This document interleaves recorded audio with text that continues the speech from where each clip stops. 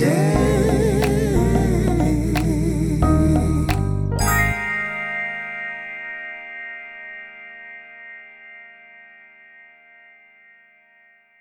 everyone. I am here with Matthew Sipress-Banks, and he is an old friend. He's currently the company manager of Oklahoma Lyric Theater. Welcome. Hello. Matthew is a former Broadway performer, and he and I were in the same circle of people that were auditioning and performing.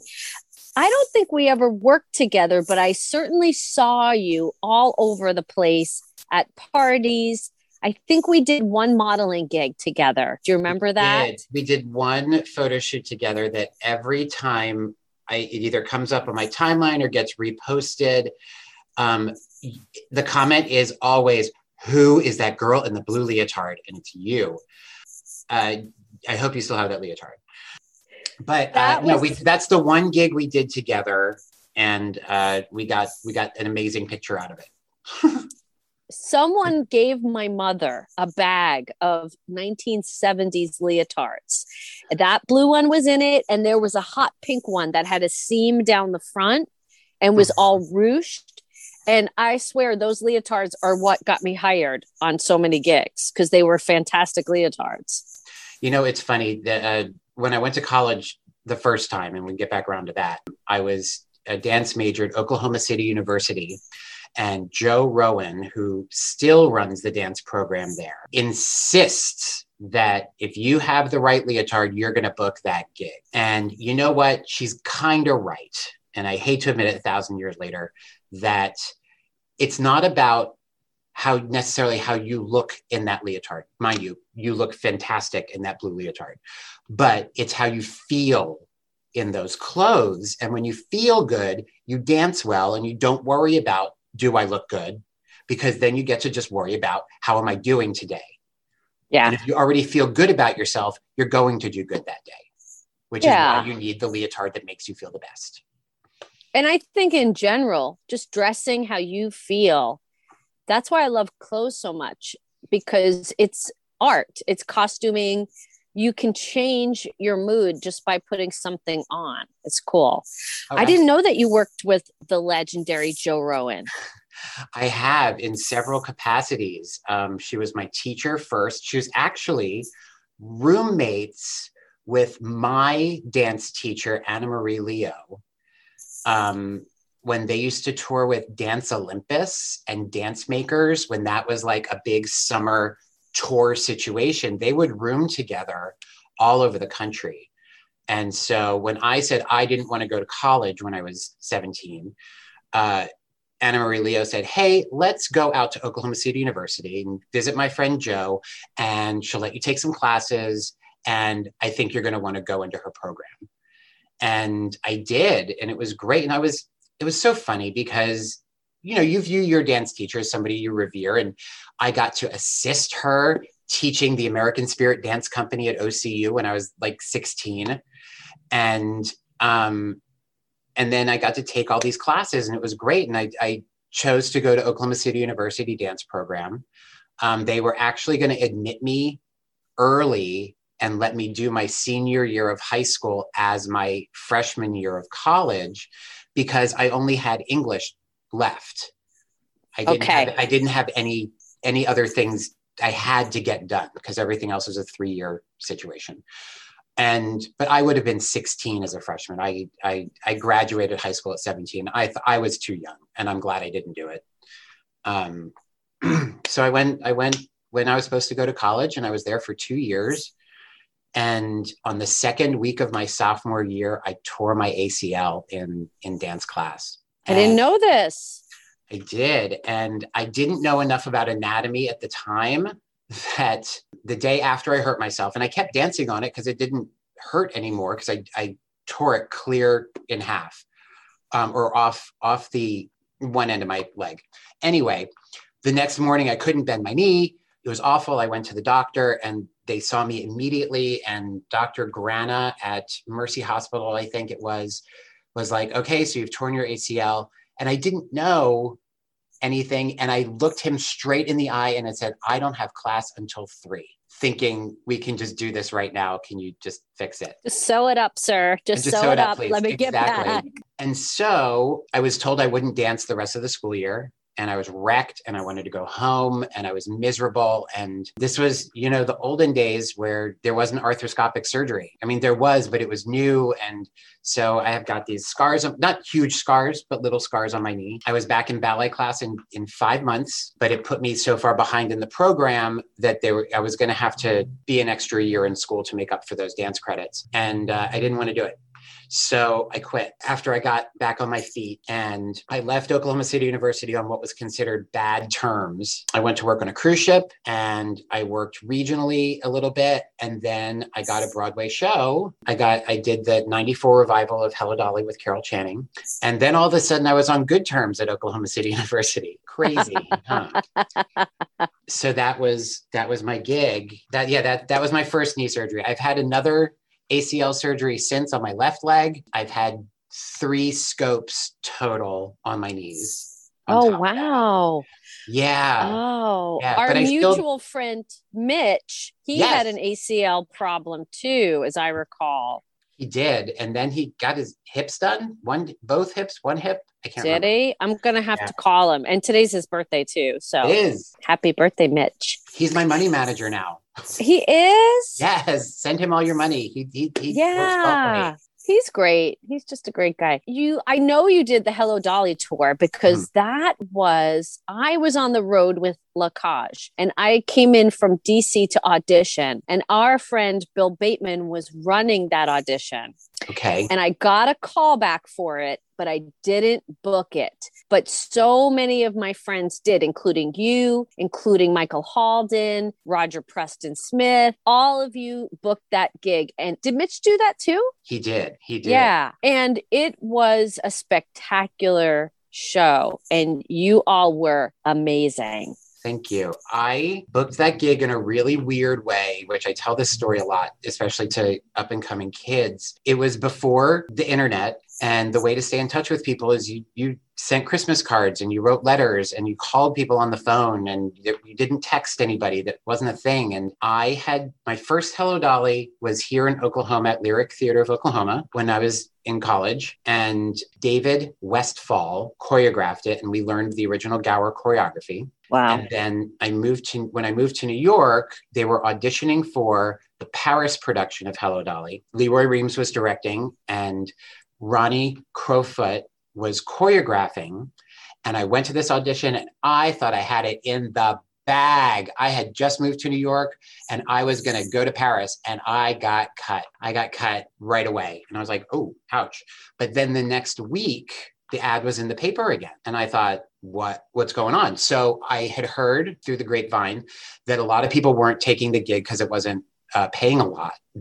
Everybody at that audition had just done the show, I think with Madeline Kahn at the Muni. And so they basically had a cast. So I went back and I booked the gig. I think I was like the last person hired. I was hired as the swing. I'd never swung before and I was rotten at it. I was just terrible. I didn't understand it. My brain, I could do all those steps in my little 3x3 space, but as soon as like there's actual traffic to deal with, I was not good. I was just bad at it. Anyway, so I had made this what I thought was a useful map of like the Waiter's Gallop. And I remember looking at it during tech, and Leroy Reams comes over the back of my shoulder and says, that looks amazing. And I slammed the book closed, hoping he didn't get too good of a look at it to realize it didn't actually mean anything. And he said, do you want to come restage the show with me and Bill Bateman in Houston the day after we close here? I said, absolutely. Of course. Yes, please. And thank you. So I went to Houston and helped restage the show. I was still non-union and I was the dance captain, and that shouldn't have happened. This was at Tuts. But it did. And so later that year, I'd heard the revival was going to happen and Leroy was going to do it. So I sent him a Christmas card and I said, dear Leroy and Bob, Merry Christmas. I hope all is well. Love, Matthew. P.S. I hear Hello Dolly is going to Broadway. I'd love to be a part of that, or something so simple like that. And 2 weeks later, I got a card back saying, of course you're going, darling. And that was it. And that was just it. And you know what? I might have been a stinky swing, and I was a swing on that tour too. And I was the associate on that tour, and I was still a terrible swing. I was awful.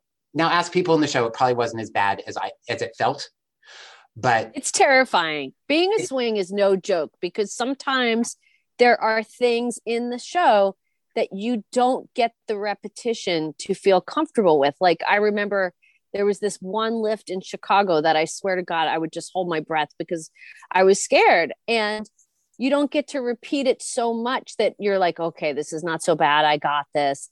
You're on that one time for that one track, and you have to do it right. Yep. It is, it is a scary thing being a swing. Yep. It's terrifying. It's absolutely terrifying. But it was a great job. I got to be on Broadway, and I got to be on in a high profile Broadway show. Oh, yes. It didn't last a whole long time. It was a high profile thing, and it was super fun, and stars were coming out left and right. And I make fun of Julian Brightman all the time because, okay, so side story. When we were in Houston, what was it? Guys and Dolls was on tour, and Lorna Luft was playing Adelaide, and she's really good friends with Leroy.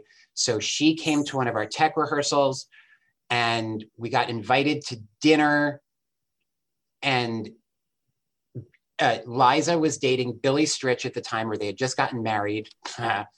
And so Billy's family's from Houston. So Liza and Billy came to see Lorna in the show in Houston. So the whole family was together, and we were to meet Lorna after whatever dinner they were having. So we go to this dinner, and it's me and Julian Brightman and Bill Bateman and Leroy Reams, and the other party's getting up just as we're coming in. So we got called into this picture, and I happened to be next to Liza Minnelli, like unintentionally. It was just like how the group formed. And just as the picture is getting taken, Julian Brightman puts his hand on the side of my face, pushes me out of the way so he could get between me and Liza. And we just make fun of that all the time. So there is a picture that I just posted recently, that when Liza came to the show, since I was the swing and I didn't have to change my clothes, I got to stage first and got my arm right around her waist. And we took this picture with Liza and the boys in the show. And she looks fabulous in that picture. Right. And so do you. Mm-hmm. I think we all looked fabulous when we were 24. I mean, yeah. you just do. It's one of those things. And it's funny because at that age, I was so critical of myself. And then I see pictures and I'm like, you were a beautiful girl, and you spent all that time picking apart every little thing. But now I'm like, you know what? The fact that I still dance, I'm just like, it's great. Like the fact that I can still do it is amazing. And we all should be kinder to ourselves, I think. Absolutely. I wholeheartedly agree with that. There was another, speaking about being kind to yourself, I blocked out a whole experience. I was assisting Richard Sabellico on The Coconuts at the American Jewish Theater. I kind of choreographed it. I kind of didn't. Don't ask Kirby Ward. He was so mad at me because I'd never choreographed anything at that point. And so it wasn't great. And so a lot of the times I was like, Kirby, you do whatever you want for this section, because he wasn't liking my choreography, and it was clear. But anyway, so the show happened, it opened, it ran. I went away to do summer stock. It moved uptown to the American Place Theater. Some of the cast changed, some had stayed. And the day after I got back from summer stock, Brad Bradley's sister passed away quickly and awfully and fast, and it was unexpected. And he was in the show, and he had to go be with his family. And I got a phone call saying, hey, this happened to Brad Bradley. The swings aren't ready, and those that are ready are already on in some other role. We need you to play the bellhop tomorrow. And I said, I don't know what you're talking about. And they said, The Coconuts. We need you to go on tomorrow. I said, I don't know this show. They said, you choreographed it. I said, 9 months ago. I said, I've done 4 shows since then. I said, I don't know this show. They said, well, Lynn Schenkel's waiting for you at the theater right now. Click. And she hung up the phone.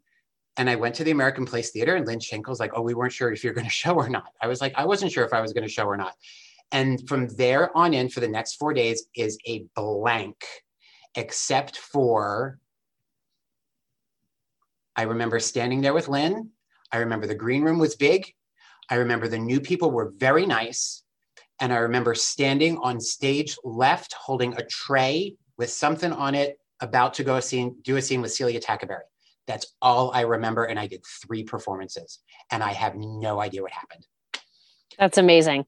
Well, the kicker to this story is when Brad Bradley left the show, they made me audition for the part and didn't give it to me. Oh boy. Yeah, I know. That's going back to how you feel about yourself, and letting other people dictate how you feel about yourself. Yeah. And you can't let it happen. And as an almost 50-year-old person, I can look back on that now and go, Matthew, you should have just shrugged that off. It was just another job, and you worked plenty since then. But at the time, it's a blow to your ego, and it hurts. There's always another job. And I know things are different now. Things are different than when we were auditioning. There were a lot more shows. There were a lot more theaters. There are a lot less people coming out of these amazing programs. Because I look at some of these programs, that kids who audition for us at Lyric, and I'd be like, oh my God, I would never work now. I don't think I would. Well, that's the thing. People our age are now in positions like what you have, your company manager. Mm-hmm. And then a lot of our friends have moved into universities across the country and are running these fantastic BFA programs. Yeah. So our generation is now teaching and directing and choreographing. And just like with athletes, like the next generation is always more advanced, and they can always jump higher and run faster, and et cetera, et cetera. But what led you back to Oklahoma? The associate artistic director here at Lyric is Ashley Wells. Her name used to be Ashley Stover. She was my first dance partner at Oklahoma City University. And wow. After my freshman year and after her sophomore year, she went into a conservatory program in Texas. But we always stayed in touch, and we were always good friends.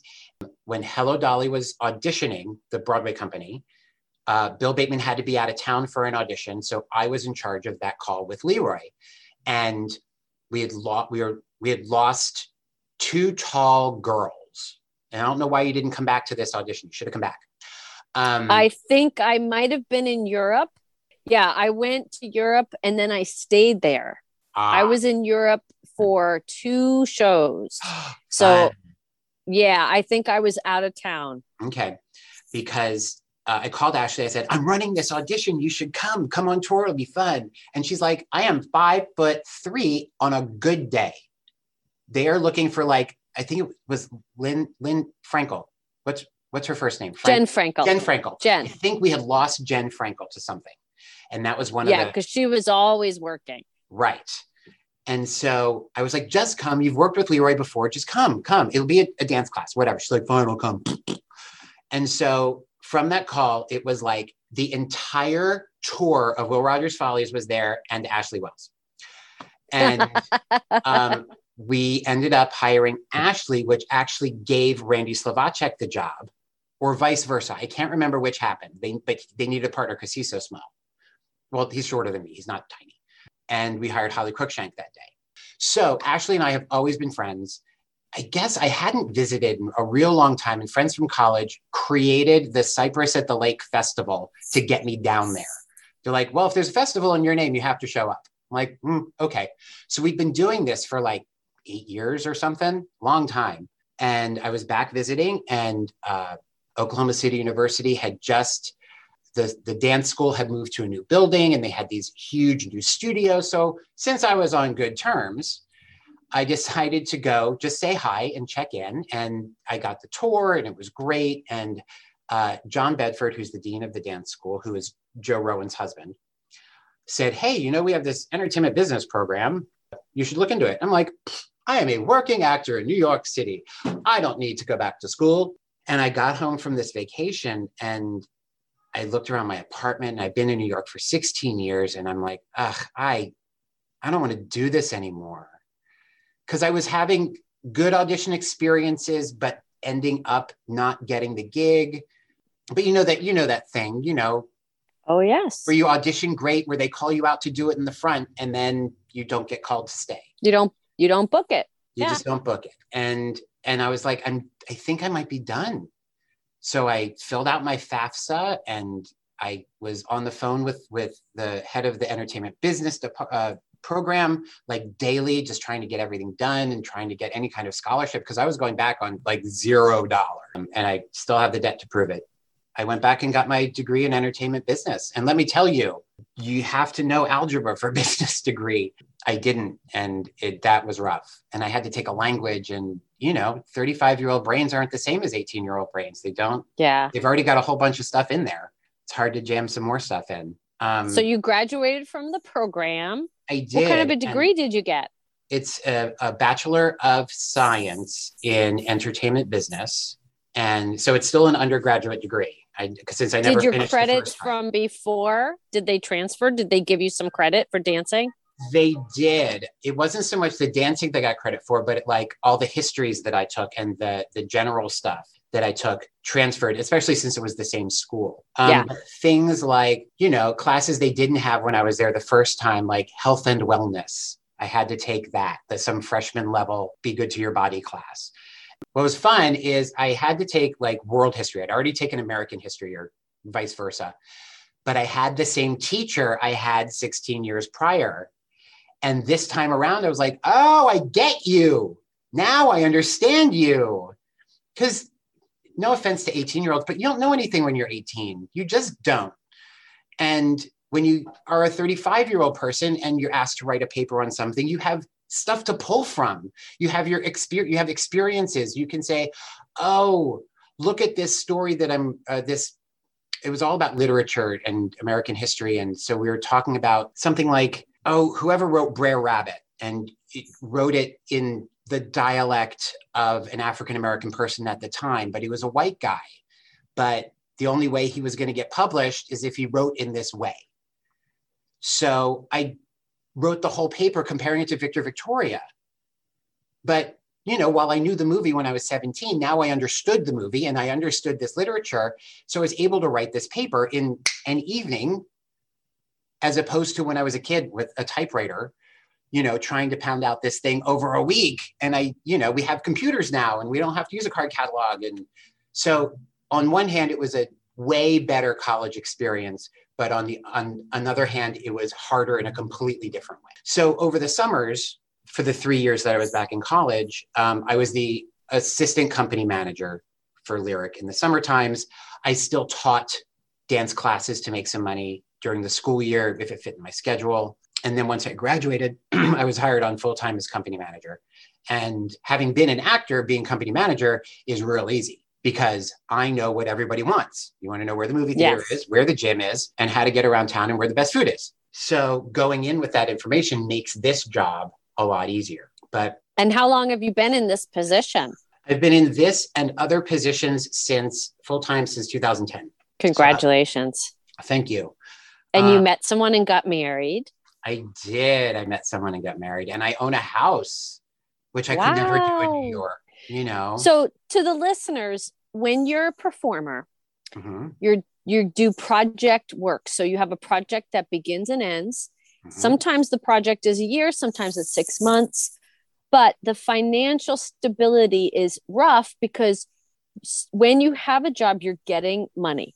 You still have to live.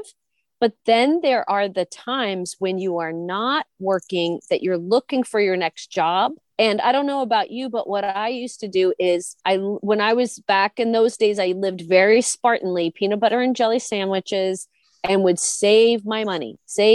And then when I didn't have a contract, I would use that money to pay for things while I was auditioning and, pay my rent and have money for groceries and stuff like that.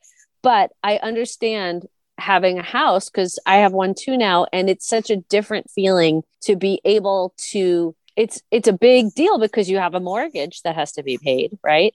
But you also know like, okay, I'm not going to be worrying about like, where is the next job? Even though I tend to go a little bit of projects here and there, I try to always have employment so that, the bills get paid. I guess it's what being an adult is. I don't know.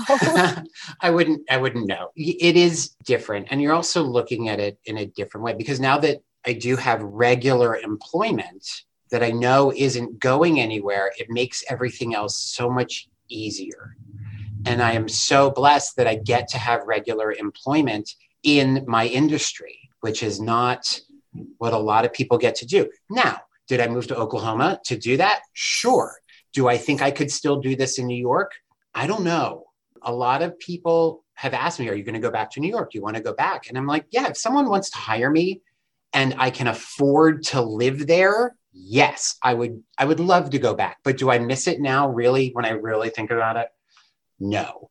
I miss walking all the time. I do miss that. I miss the era. I miss the era of all of us taking class, going to auditions and seeing each other. And I don't know about you, but I never felt competitive with my fellow women. We were there and you were just trying to get the gig. But when you did get the gig, your friends were happy for you. Absolutely. And if you didn't book it, we consoled each other, because people ask me this all the time. They were like, were the other girls mean? And I say, my answer is no, because the mean ones don't stick around very long. The mean ones the word gets out that they're mean, and then they don't get hired, and then they give up and they leave. I agree. It was the same thing with the boys, because we did, while we would see each other, it was usually like in that 12 to 1 slot when everyone's switching over for the 2:00 call, whether it was boys first or girls first. But with the boys, it was social hour. It was great. And honestly, if I really, really think about it, there was a lot of bad audition etiquette going on. Lots of leaning on the bar and talking to your friend, waiting for your turn. Oh, and they call your name and you go and run and you do the thing. Because our brains were better then. You could pick stuff up really fast and you didn't have to think about it and practice it on the side so much. And you saw these people, because half of them would be off doing a job while you're auditioning, and then vice versa. So then you'd have to catch up like a year later. There were, like I said, I think I said earlier, there were so many more auditions. And you knew that by the end of the month, you were going to have something. You were bound to have something. At least that's how I felt. And yeah, there were big chunks of time. Like there was a year or two in there that you either didn't work or you didn't work as much. But I felt like there were more opportunities than there are now when I hear kids talking about it. When they're like, oh, there's an audition this week. I'm like, oh my gosh. I remember when you had to really, really jockey with your temp agency to get to all the auditions that week. It was just different. And yes, you're right. Everybody was happy for everybody else. And if you got cut, you'd be like, bye, see you at Ripley in an hour or whatever it was. And it was more social and more fun. And yeah, when you got cut, you go to the Edison and you would get some matzo ball soup. But you can't do that anymore because it's gone. Matzo ball soup was the best. Oh, so and good. McHale's for a burger. Yes. Well, you were over at McHale's, weren't you? I was. Weren't you? Yes, I was. With Patty Ford. Absolutely. And Kim Schreiber. Yep. Great gig. I mean, that was the kind of gig where when you booked a show, you just gave your notice. But then when your show was closing, you would call and you'd say, okay, I'm coming back. And you'd get some shifts back. It was great. It was perfect. It was because another girl got their job. And so you just filled that slot. Yeah, it's perfect. Filled the slot. I'm really glad we didn't have smartphones back then either, because there's something very sweet about the way we lived. And I really don't have a lot of pictures from that era either, because I was not a photographer. And I was friends with a couple of other people who had cameras on them all the time on shows and on tour. But I didn't photograph things. I just would live my life, and not every meal had to be documented, and not every single outfit had to be photographed. So it's interesting. And like you said, the in-person keeping in touch, the making hand cards and calling people on the phone was a very special thing. But I will say, our generation uses Facebook a lot, and I'm really grateful. And I'm really grateful that we're all still friends. That makes me very happy. Me too. And even the ones who I don't stay in touch with, even on Facebook, the times I do get to go back to New York and like I run into somebody on the street, which you walk down from 54th to 42nd, if you're on 9th Avenue, you're going to run into somebody. I don't care what time of day it is. You're going to run into somebody from our time. And it's so great. It's just so great. And maybe that's what I miss about New York too, is running into people like that. I want to talk about something a little bit serious. Mm-hmm. And to the audience, let me have a little disclaimer before. I have always been an AEA supporter. I have always been pro-union. I proudly got my equity card in 1992 when I booked the national tour of A Chorus Line. We're in a pandemic. Hopefully we're at the tail end of the pandemic, but I want to talk to you a little bit about reopening and what you and your theater have gone through, because nationwide theaters are dying to reopen. We're all trying so hard to get the actors back to work. So let's talk about that from your perspective. Sure. A couple weeks ago, you posted a notice about a production of Nonsense that was going up. I loved the notice. It was going to be performed outside. Mm-hmm. So I submitted my materials to your casting office and I was like, this is wonderful. I've never done this show. Then I found out that you're not able to work with union actors because, and I'll let you take it from here. Sure. We were very fortunate. Lyric Theater is on an IRTA agreement, the University Resident Theater Association agreement. So what that does is it affords us the ability to hire both union and non-union, and we don't have like that LORT requirement of putting union people in our shows. Now, I'm also still a member of Actors Equity Association. I have been since '94. I should have gotten it on Hello Dolly at Tuts, but I got it on Hello Dolly National Tour. So we are fortunate in that sense that we were actually able to press on once the pandemic hit. We were, when we shut down production this time last year, we were in tech for a brand new musical called Distant Thunder, which was, I would say, 95% Indigenous cast, most of whom had done previous workshops. So we had flown in almost the entire company. We had a couple local Indigenous actors take part as well, but we were in tech. We were about to put on costumes, and I had to fly everybody home, and it was devastating. And that's just one story from all the other theaters that were going through exactly the same thing. So we got the PPP, PPP, Paycheck Protection Grant, which kept everybody. We had a staff of 26, full-time staff of 26, and we got PPP to keep everybody around for another 8 weeks to sort of see what was going to happen. And then we learned that, nothing could happen. And so a bunch of us got furloughed. They kept 9. I was not one of them, which I understand because the bulk of my job is dealing with bringing people in. I got furloughed, which didn't completely stink because I still got some of like the bonus unemployment money. Remember when it was like an extra $600 a week? I got that for a couple weeks. I learned how to drywall, in my house. And then we came back in the fall, but now we're a staff of 13. So we're cut in half. And I am now the production manager on top of being company manager. I'm not quite sure I'm completely grasping the whole production manager thing yet. I'm not super great at it, but I'm getting there. And we started doing outdoor concert series. We are very lucky that we have the Myriad Gardens here is an outdoor botanical garden. And they have a couple different stages, one of which is an amphitheater type space with a round stage. And we did 3 weekends of a cabaret series with local singers. And I got to direct one of those, which was nice. And we did it was called Kids Clubhouse, which started out as a video thing that we would produce every, I think, week for a bit while I was on furlough. And 2 of our local actors, they created these characters. And when everyone was really scared of COVID in the beginning, we would basically drop off costumes and props to their house. They did a makeshift set in their living room and they shot these things. And a lot of it was aimed towards like the pre-K through 3rd grade set about how to wash your hands, what a nurse has to say about all this, but it sort of it was also arts education at the same time. And they were little 20-minute things, and you can go find them on the internet on our YouTube channel. I will. And so we did a live version of this for kids live at this amphitheater. We would do that in the daytime when we would do the cabarets at night.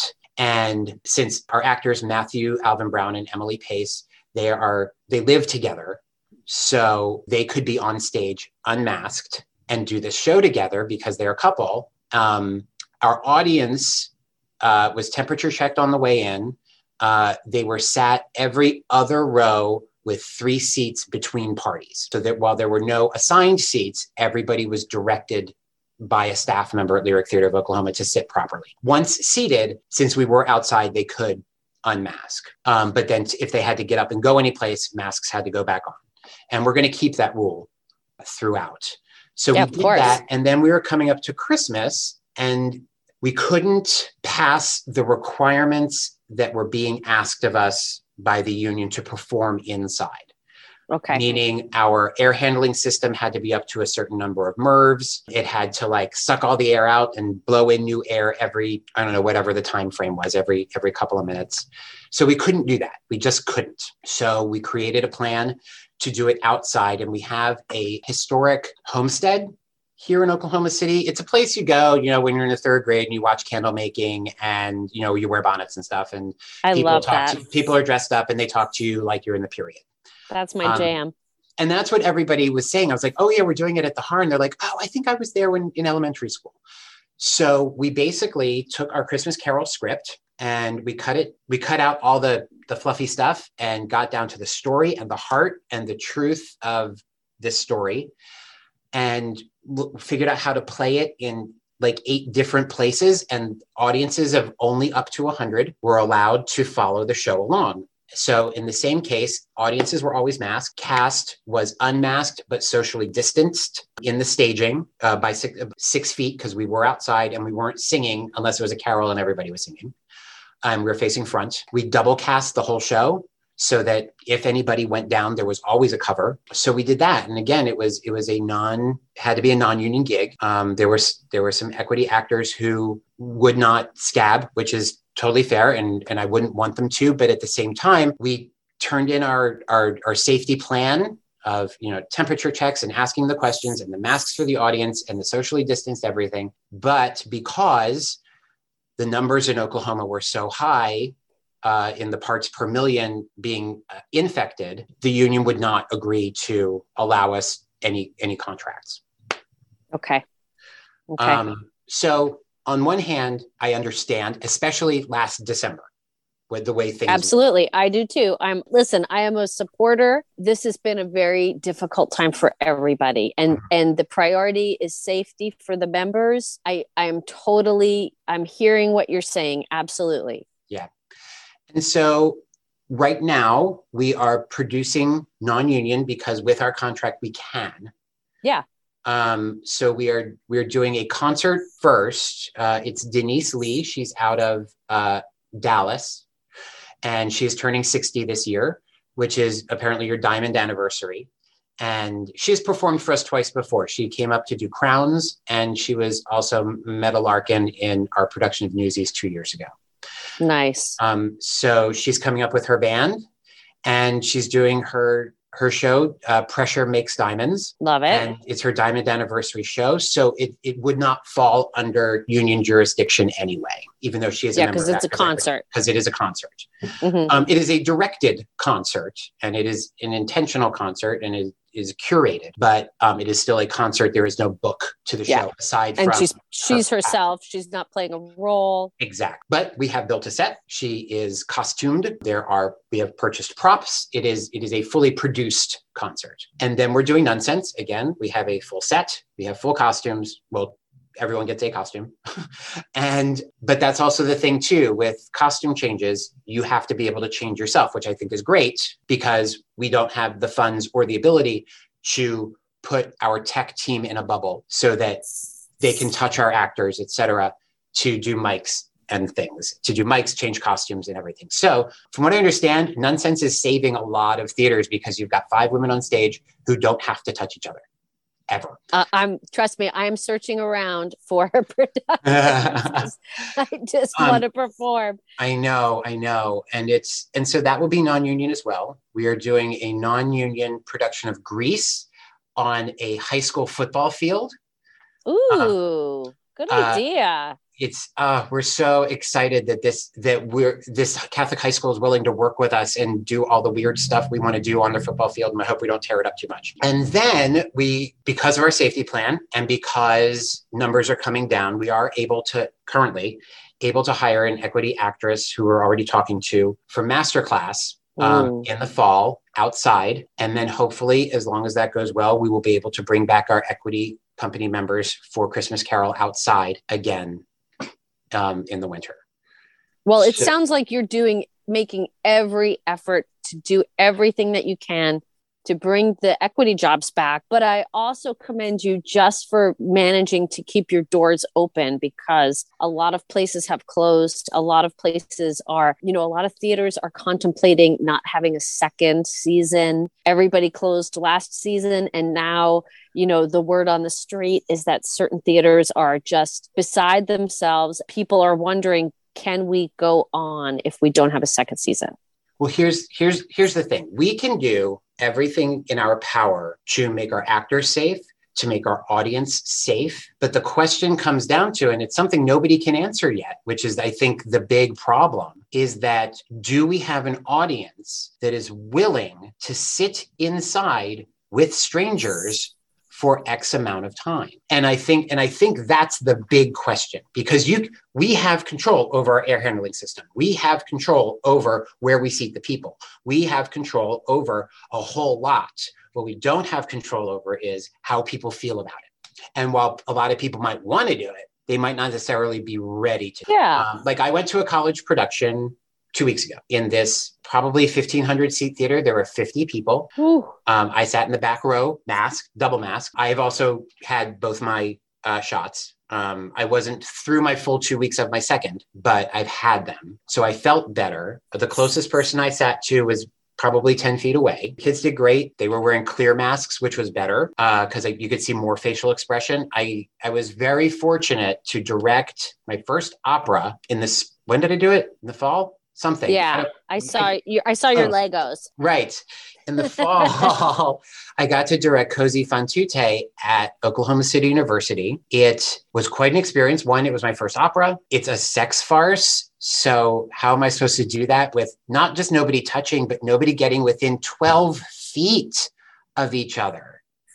That's sexy. It's real sexy. So that was an experience. It was a huge challenge. I would love to do that show again when I can actually do it. Everyone's trying so hard. And I appreciate the schools that are doing this. Even though it's masked, the kids are getting an opportunity to get up to even if it's just to learn a new show. They had to do it in front of no audience, which was a big stinker. And I can only laugh so much, by the time you open, nothing's funny anymore. You know it. You know that feeling. It's awful. You want to be supportive, but you're like, I've seen this 1,000 times. I'm done. You guys are great, but I'm done. Did you ever imagine that this would happen in our lifetime? Like, this is so out of the blue and so crazy.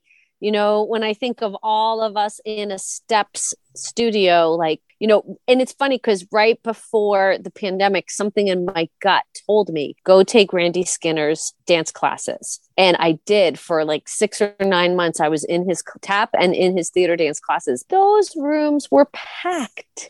I would count the heads. Mm-hmm. I would count the heads. One day there was 59 people in one of those tiny Steps rooms. Oof. Yeah, because we were shoulder to shoulder. Mm-hmm. So, I'm really conscious of your time. I don't want to keep you, but do you have any kind of special legacy or special words of advice for any people that dream of being in show business? I mean, it sounds to me that you've had an amazing career and now you're in this place where you studied, but you're living there with your husband, doing what you want to do in this industry. And it makes me so happy to see your journey. Thank you. What do you advise someone who wants to be in a show? What do you have to say? Don't stop educating yourself, whether it means taking class, because I didn't take class nearly as much as I wanted to or should have. Figure out a way to do it, whether it's voice lessons, dance lessons, acting classes, go take an improv class, no matter how weird or dumb or out of the box you think it is. Do it.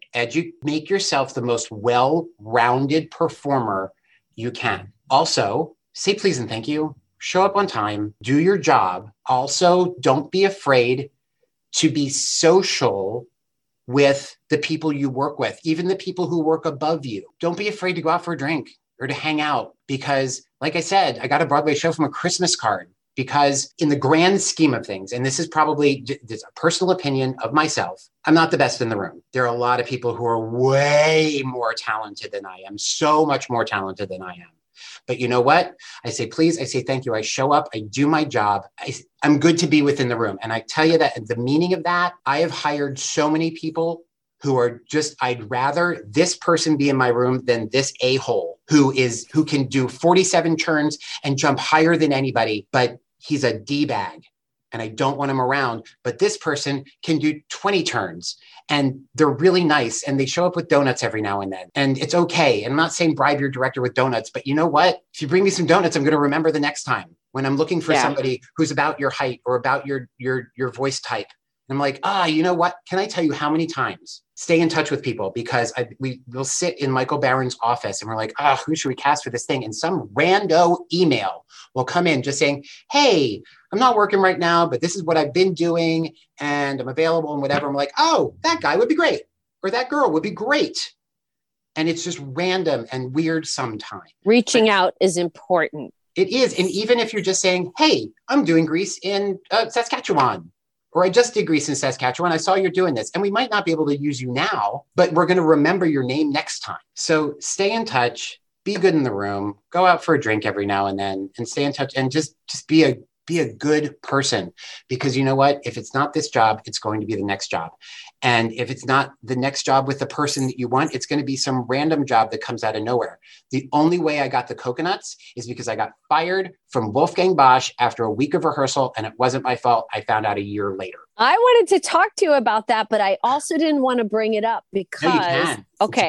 It's a good story. I did that tour, but I left to do Damn Yankees in Berlin. So what happened was I used to live across the hall from a guy in New York City. And he, 6 months before I booked European Chorus Line, 6 months before, he fell in love with this gorgeous German. And they decided to move together to Berlin. So when he left, I thought I would never see him again. And then comes along European Chorus Line, where we rehearsing Berlin. So he and his partner met our cast at the airport with big signs. Welcome. And then he and his partner almost every night or several nights a week while we were rehearsing would take us out and introduced us to all their friends. So after my rehearsal period in Berlin, I had a whole set of friends in Berlin. It was wonderful. So then one of these friends was doing Hello Dolly in Berlin. And the next show was Damn Yankees. And they told me about the audition. So I auditioned and I booked it. And then I got to stay in Berlin. And I actually got a room in an apartment with one of these friends. Then you came to Europe to do, because I left the first leg of Chorus Line and you came to do the second leg. So what happened? Because I still don't know. Okay. So I was doing Dolly on Broadway. This was 1995. Sorry, Yes. 96. It was the very beginning of 96. Okay. And we had already gotten our closing notice. We only ran for like 3 months, which is fine. It was great.